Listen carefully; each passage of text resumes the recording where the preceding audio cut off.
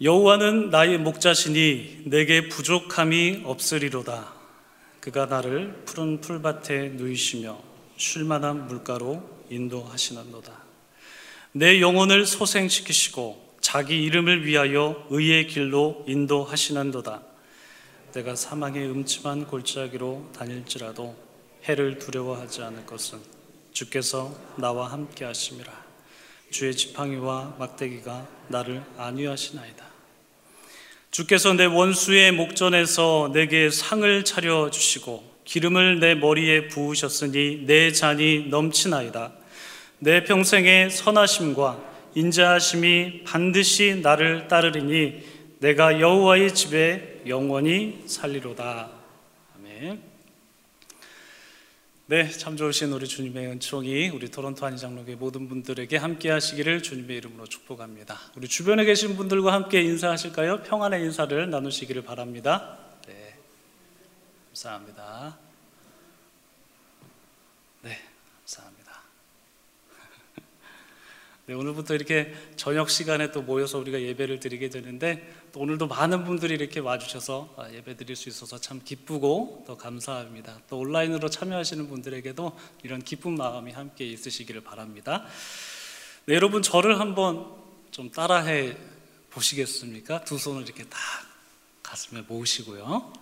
어쩜 이렇게 말씀들을 잘 들으세요? 한 분도 빠짐없이 다 하고 계시네요. 가슴을 딱 두 손에 모으시고 이렇게 한번 따라해 보시겠습니까? 여호와는 나의 목자시니 내게 부족함이 없으리로다. 네, 한 번 더 해볼까요? 여호와는 나의 목자시니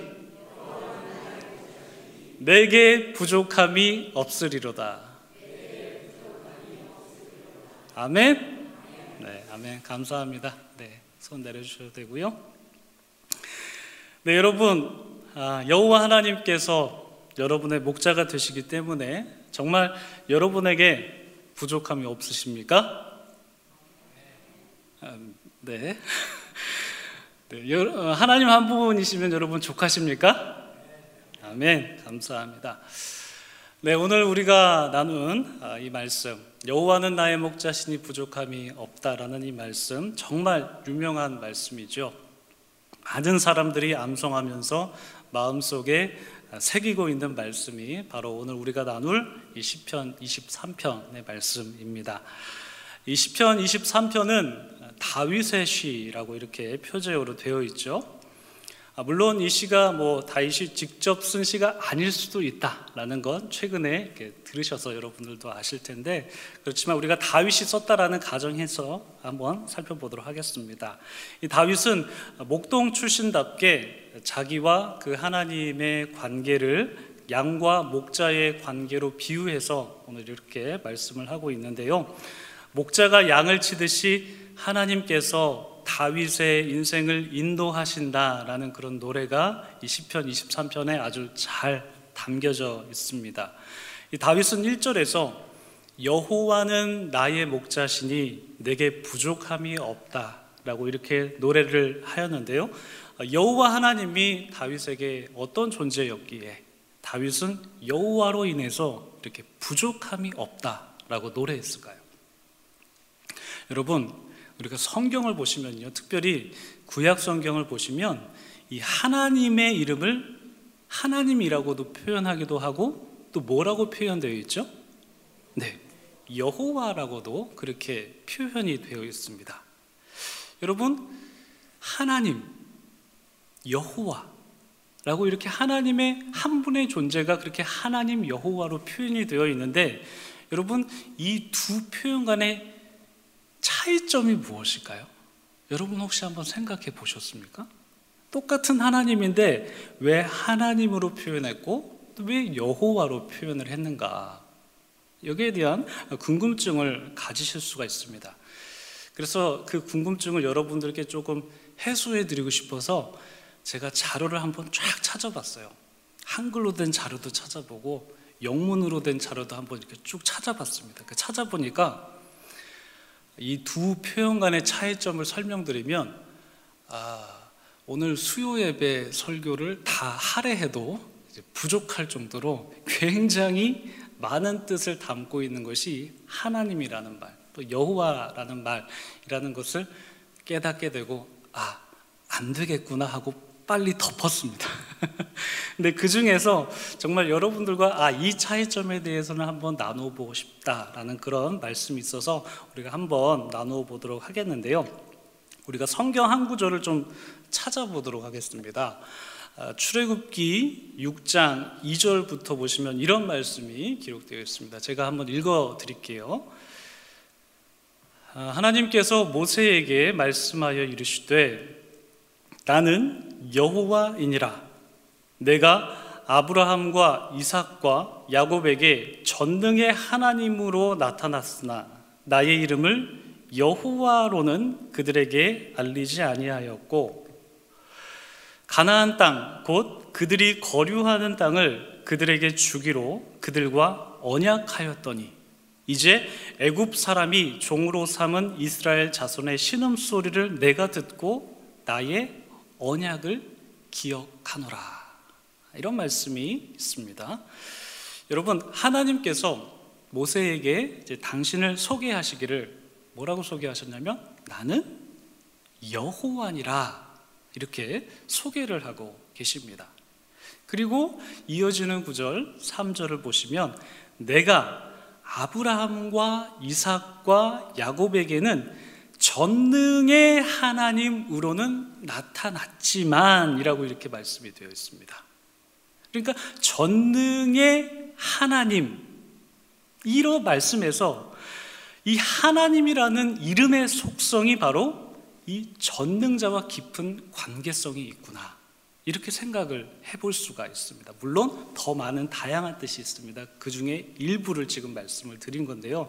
그래서 하나님을 뜻하는 히브리어 엘로힘이라는 말이 있는데 이 엘로힘이라는 말에는 전능자의 속성이 담겨 있다라고 그렇게 볼 수 있습니다.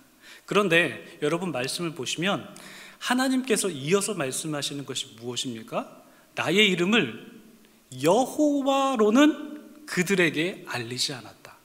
여호와로는 아브라함과 이삭과 야곱에게 알리지 않았다라고 하나님께서 이렇게 모세에게 말씀하고 계십니다.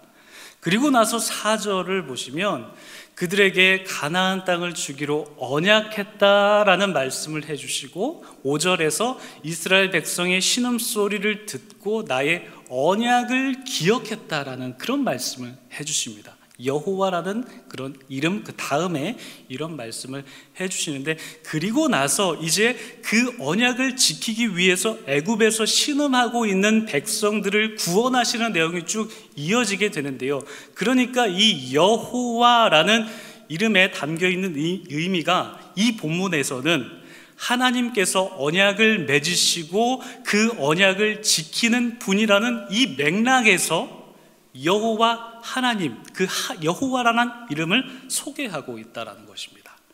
그러니까 다윗이 여호와로 인해서 내가 부족함이 없다라고 이렇게 노래한 것은 하나님께서 약속을 지키시는 신실하신 분이시기 때문에 그 신실하신 분께서 나의 목자가 되셔서 나의 길을 인도하시기 때문에 내 삶에서 부족한 것이 전혀 없다라고 이렇게 노래한 것입니다. 여러분도 동일하게 고백하십니까? 신실하신 하나님께서 여러분과 함께 하시기 때문에 여러분의 삶 속에서 부족함이 정말 없으십니까? 여러분, 그런데요, 이 다윗은 신실한 하나님을 고백하면서 신실하다라는 것을 고백하면서 왜 부족함이 없다라고 이렇게 고백했을까요? 신실하신 하나님을 내가 믿는다라고 고백하면 뭔가 자연스러운데 신실하신 하나님을 고백하면서 내가 부족함이 없다라는 것을 고백하고 있습니다. 이 신실함과 부족함이 없다는 것이 과연 어떤 관계를 이루고 있는 것일까요? 우리가 오늘 본문에서 이제 다음 구절을 한번 살펴보겠는데요. 2절 말씀 보시면요, 우리 한번 읽어보도록 하겠습니다. 같이 한번 읽어봅니다. 시작. 그가 나를 푸른 풀밭에 누이시며 쉴만한 물가로 인도하시던도다. 그러니까 다윗이 신실하신 여호와로 인해서 부족함이 없다고 한 이유가 바로 여기에 있지 않을까 싶습니다. 약속을 지키시는 그 신실하신 분이 나를 어디로요? 푸른 풀밭에 누이시고 먹이시고 쉴만한 물가로 인도하시기 때문에 내 삶에서 그 신실한 하나님께서 그 약속을 지키실 것이기 때문에 내 삶 속에 부족함이 없다, 이렇게 노래한 것이 아닐까 싶습니다. 여러분, 이렇게 하나님께서 신실하게 먹이시고 입히시고 쉬게 하시는 것을 여러분 믿으십니까? 여러분, 믿음의 고백으로 믿으십니까? 네, 그 믿음의 고백으로 여러분들의 삶 속에서 언제나 여호와로 인해서 부족함이 없으시기를 바랍니다. 그런데요, 여러분, 우리가 이 2절에서 이제 푸른 풀밭, 이것을 생각해 보면 여러분 어떤 풍경이 떠오르십니까? 굉장히 좀 목가적인, 이렇게 나무도 있고 풀도 있고 푸르른 초장, 이런 것이 연상되곤 하는 것 같습니다. 저도 좀 그런 경향이 있는 것 같아요. 그러니까 제가 어릴 적 살던 곳은 좀 농촌 마을이었거든요. 그래서 그곳에는 이제 푸르른 초원이 굉장히 많이 있었습니다. 그래서 봄철이 되면 지금 이 캐나다처럼 푸릇푸릇한 풀들이 많이 나서 이제 그곳에서 저는 막 뛰놀면서 자랐어요. 뭐 축구도 하고 막 이러면서 자랐는데, 그래서 이런 푸른 풀밭을 생각하면 자연스럽게 푸르른 풀밭이 많이 나 있는 곳을 생각하게 되는 것 같습니다. 그런데 여러분, 이 푸른 풀밭, 이 푸른 풀밭이 제가 생각하는, 혹은 여러분들이 생각하시는 그런 목가적인 풍경일까라고 우리가 한번 의구심을 가져볼 필요는 있습니다. 왜냐하면 이 다윗이 말하는 푸른 풀밭이 의미하는 것은 꼭 그렇지만은 않기 때문인 것 같거든요. 왜냐하면 여러분, 이 이스라엘이라는 곳이 이 푸르른 초장이 많은 곳이 아니라고 합니다. 그 광야도 많고 굉장히 척박한 땅이 굉장히 많은 곳이 바로 이 이스라엘이라고 해요. 여러분, 이스라엘을 가보신 분들은 아마 잘 아실 것이다라는 그런 생각이 드는데요, 물론 가보지 못하셨더라도 다양한 매체를 통해서나 그리고 말씀을 통해서 우리가 알 수 있는 것은 이 이스라엘이라는 지역은 굉장히 건조하고 굉장히 척박한 지역이라는 것입니다. 그러니까 어느 정도냐면 이곳에서 농사를 지을 수 있겠나 싶을 정도라고 합니다. 그러니까 얼마 전에 성지순례 다녀온 어떤 분께서 이곳에서 어떻게 이스라엘 백성이 살았을까, 참 하나님의 기적이다라고 그렇게 말씀을 해주셨는데, 그것처럼 이스라엘이라는 땅이 굉장히 건조하고 척박했다라는 것입니다. 기본적으로 다 그렇게 척박한데, 물론 부분적으로 여리고 지역이나 아니면 저 북쪽 갈릴리 지역은 그래도 농사를 지을 만한 곳이 좀 있었다고 합니다. 근데 뭐 많지는 않았다고 하죠. 그래서 이스라엘에서 경작하면서 곡식을 재배할 수 있는 지역, 그런 평야 지역, 그런 지역은 굉장히 한정적이었는데, 이런 곳에서 목자가 양들을 기르는 것도 굉장히 제한적일 수 있겠다 싶습니다. 더구나 더 그렇게 생각할 수 있을 만한 것이 무엇이냐면, 이스라엘에는 이 농부들과 이 목자들의 관계가 그렇게 좋지 못했다고 그럽니다. 왜냐하면 농부들이 열심히 수고해서 재배한 곡식들을 양들이 와서 밟아버리고 뜯어 먹어버리면 농부들의 수고가 헛것으로 돌아갔기 때문에 농부들과 그 목자들의 관계가 그렇게 좋지 못했다고 그래요. 참고로 예레미야 12장 10절을 보면 또 이런 말씀이 있더라고요. 보시면, 많은 목자가 내 포도원을 헐며 내 몫을 짓밟아서 내가 기뻐하는 땅을 황무지로 만들었도다. 그러니까 농부의 입장에서 목자를 지금 굉장히 안 좋게 보는 이미지가 지금 있는 것이죠. 그러니까 이 말씀은 하나님께서 이스라엘 백성들에게 좀 분노하실 때 하신 말씀인데, 그러니까 이런 말씀을 보시면요, 목자와 농부의 어떤 불편한 관계로 지금 설명하고 있는 것을 보면, 당시의 목자들과 이 농부들 사이에서 갈등 상황이 좀 있었겠구나라는 그런 상황을 우리가 생각해 볼 수 있다는 것이죠.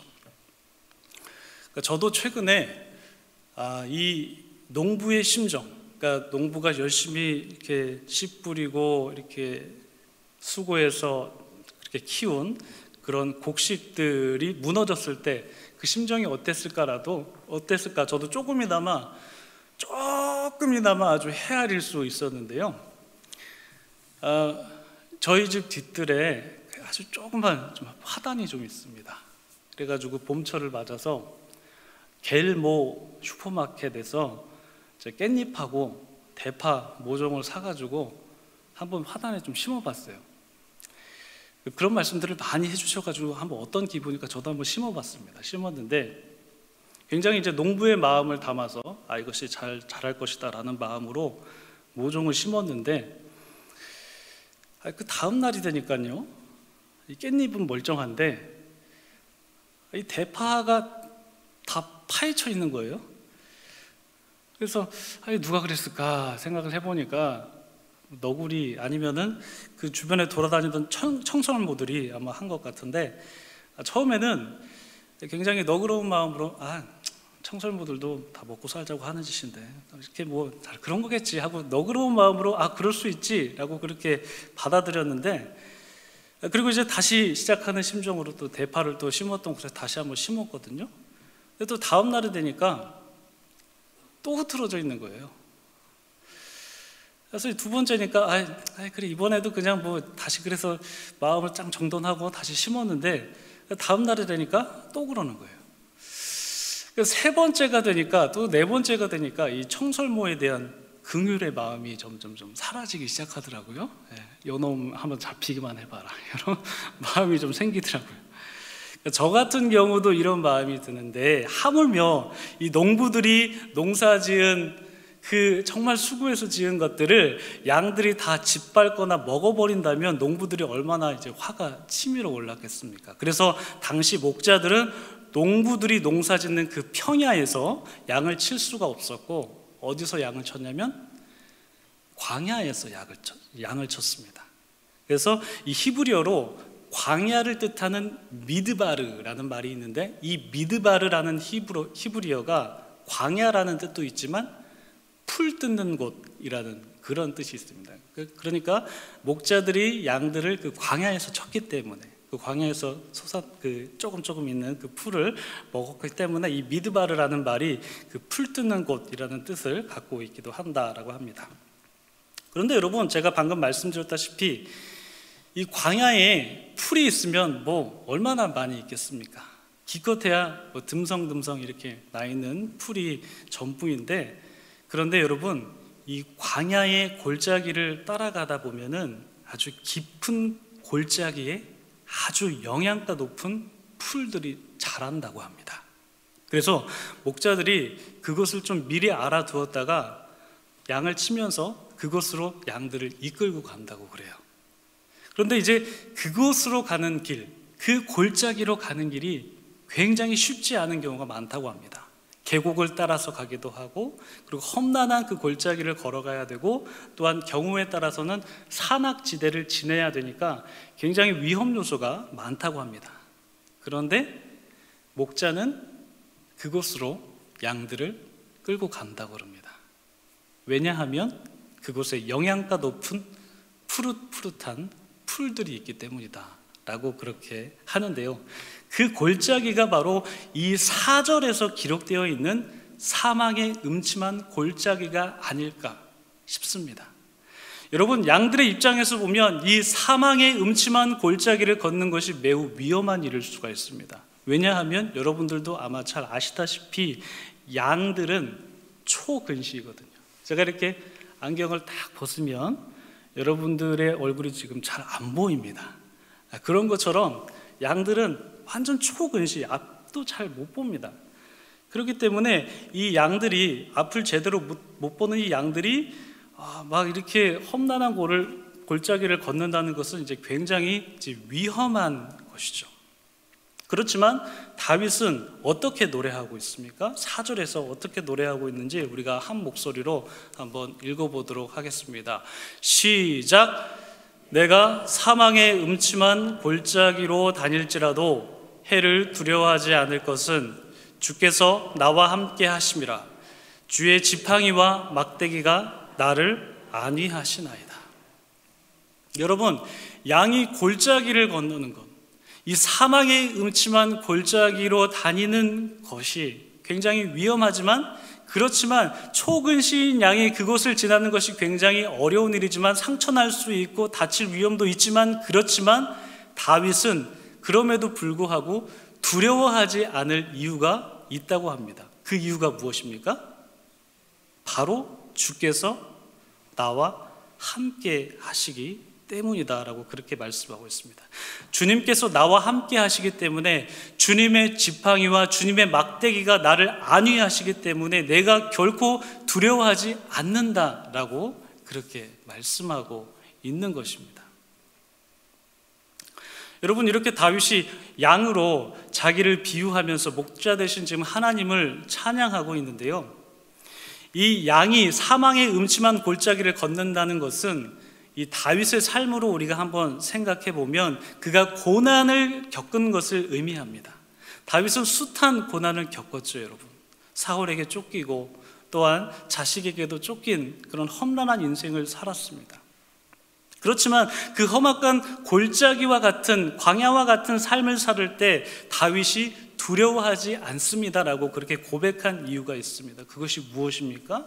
바로 하나님께서 다윗과 함께 하셨기 때문임을 다윗은 믿음으로 그렇게 고백하고 있는 것이죠. 하나님께서 다윗을 지키시고 보호하셨기 때문에 다윗은 두려워하지 않는다라고 그렇게 노래하고 있습니다.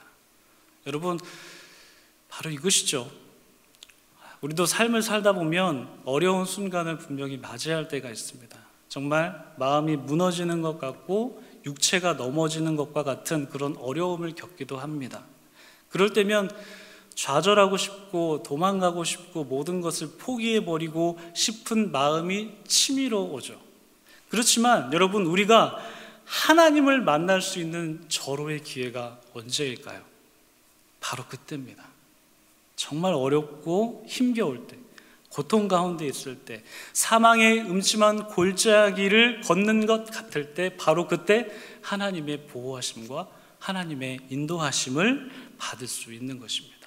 그리고 양들이 그 깊은 골짜기를 지나가야 신선하고 영양가 높은 풀을 먹을 수 있듯이, 다윗이 환난 가운데 하나님을 만나고 주옥 같은 시를 쓴 것처럼 우리도 고통 가운데 있을 때 바로 하나님을 만날 수 있고 나를 지키시고 보호하시는 하나님을 경험할 수 있다라는 것입니다. 그리고 바로 그때 하나님을 가장 가까이 경험할 수가 있습니다. 여러분, 오늘 본문 4절을 보시면요, 내가 사망의 음침한 골짜기로 다닐지라도 해를 두려워하지 않을 것은 주께서 나와 함께 하신다라고 이렇게 기록되어 있는데, 그런데 이 구절을 히브리 원문으로 보면 주님께서 정말 가까이 계시는구나 라는 것을 우리가 생각해 볼 수 있는데, 이 히브리 원문으로 보면 이 주께서라고 번역된 말을 히브리 언어로는 주님이라고 번역하지 않습니다. 어떻게 번역하냐면 2인칭으로 기록이 되어 있습니다. 그러니까 주님이라는 히브리어를 쓰지 않고 2인칭 대명사를 씁니다. 그래서 제가 신대원을 다닐 때 히브리어로 된 이 시편 23편을 우리나라 말로 제가 한번 직역을 해봤습니다. 하나하나 그대로 한번 직역을 해봤는데, 그때 직역한 것을 여러분들과 함께 좀 나누고 싶어서 준비를 해봤는데요, 이렇게 직역을 해봤습니다. 비록 내가 흑암의 골짜기에 갈지라도 내가 악을 두려워하지 않습니다. 왜냐하면 당신께서 나와 함께 하시기 때문입니다.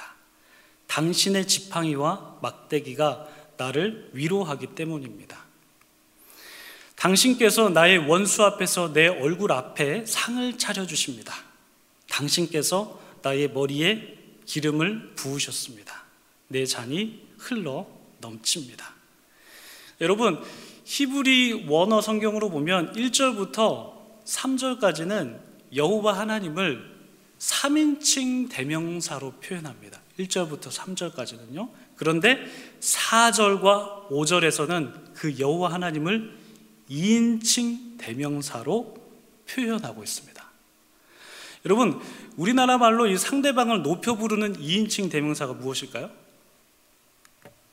당신이라는 말을 쓰죠. 물론 당신이라는 말에는 상대방을 낮춰서 부를 때도 당신 이럴 때도 이 당신을 쓰지만 이 높여 부를 때도 당신이라는 2인칭 대명사를 사용합니다. 그래서 제가 번역을 할 때 사역이라고 개인적으로 이제 번역할 때는 사역이라고 표현하는데 그 사역을 할 때 제가 이 당신이라는 말로 한번 사역을 해봤습니다.